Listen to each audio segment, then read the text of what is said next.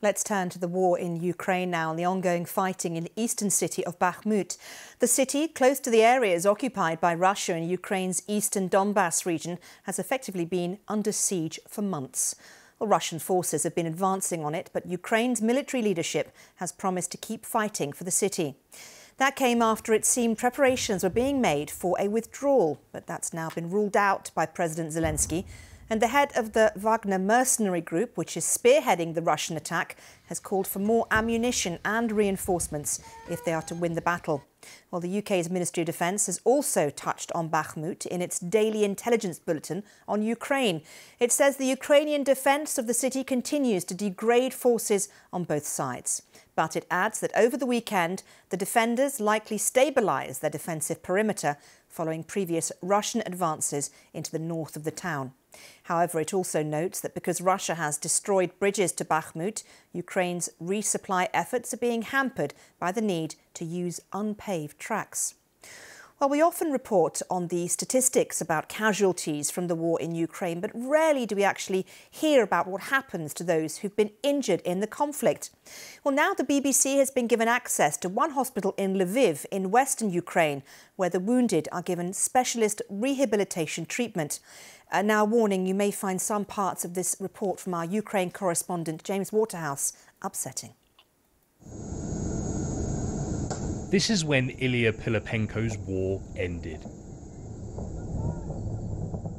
His tank had just gone over a mine in the southern Kherson region last September. He holds on as his comrades take him to safety. Ilya suffered burns across a third of his body and seriously injured his leg. The journey for wounded soldiers is a long one.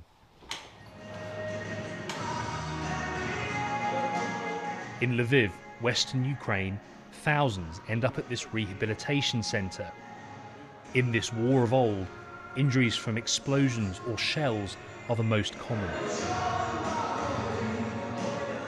While Ilya is one of many, it's been an isolating 6 months. I had many surgeries, a skin graft and 3 operations on my leg. There was a search for doctors, hope for specialists who may be able to save my leg.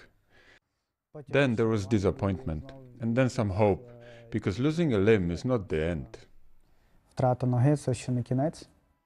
Ilya is learning to look ahead. But his next chapter is unlikely to be from the front line. Thousands of injured soldiers find themselves in hospitals like this across Ukraine, and that is putting a real strain on the country's health system. The fighting, or the brutality of it, that they've come from is unimaginable, but a return to a fuller life is possible. On a cold Kyiv morning is a perfect case in point. We last saw Hlib in May, when he was being treated for a broken pelvis and jaw after he returned from captivity. He's also lost vision in one eye and has been told his military days are over. Instead, he helps other veterans. My country, my troops, the Marines need the best of the best. Deep inside, I still feel guilty I'm not in the forces. But I can be effective even when I'm not in military uniform. Every Ukrainian bears some of this invasion's weight.